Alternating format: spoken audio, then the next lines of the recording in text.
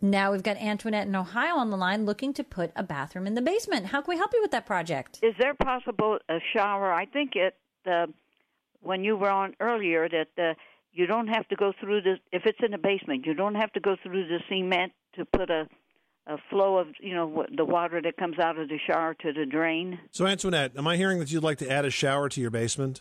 Yeah. And you'd like to do that without the use of a jackhammer, correct? Yes. Okay, so you can do that.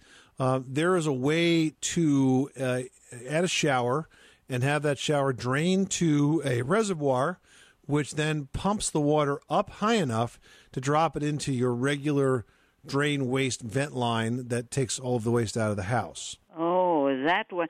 Because I got drains down in the basement, see? And that's where my washer goes to that drain. That's why I wanted a shower, so that when the water, the dirty water comes through the shower part, that it'll go right into the same drain. And where is that draining eventually? Well, it goes through just where all the water of your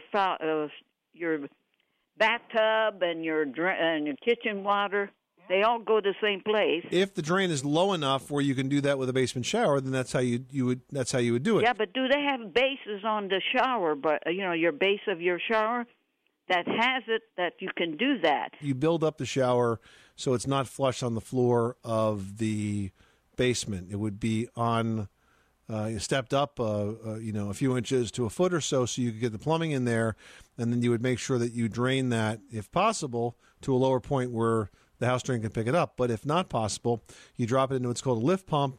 The lift pump lifts the water up and then drops it into the main drain line for the house and carries it out and away. Okay, well, that's a good idea. Okay, thank you for the information. You're welcome, Annette. Good luck with that project. Thanks so much for calling us at 888-MONEY-PIT.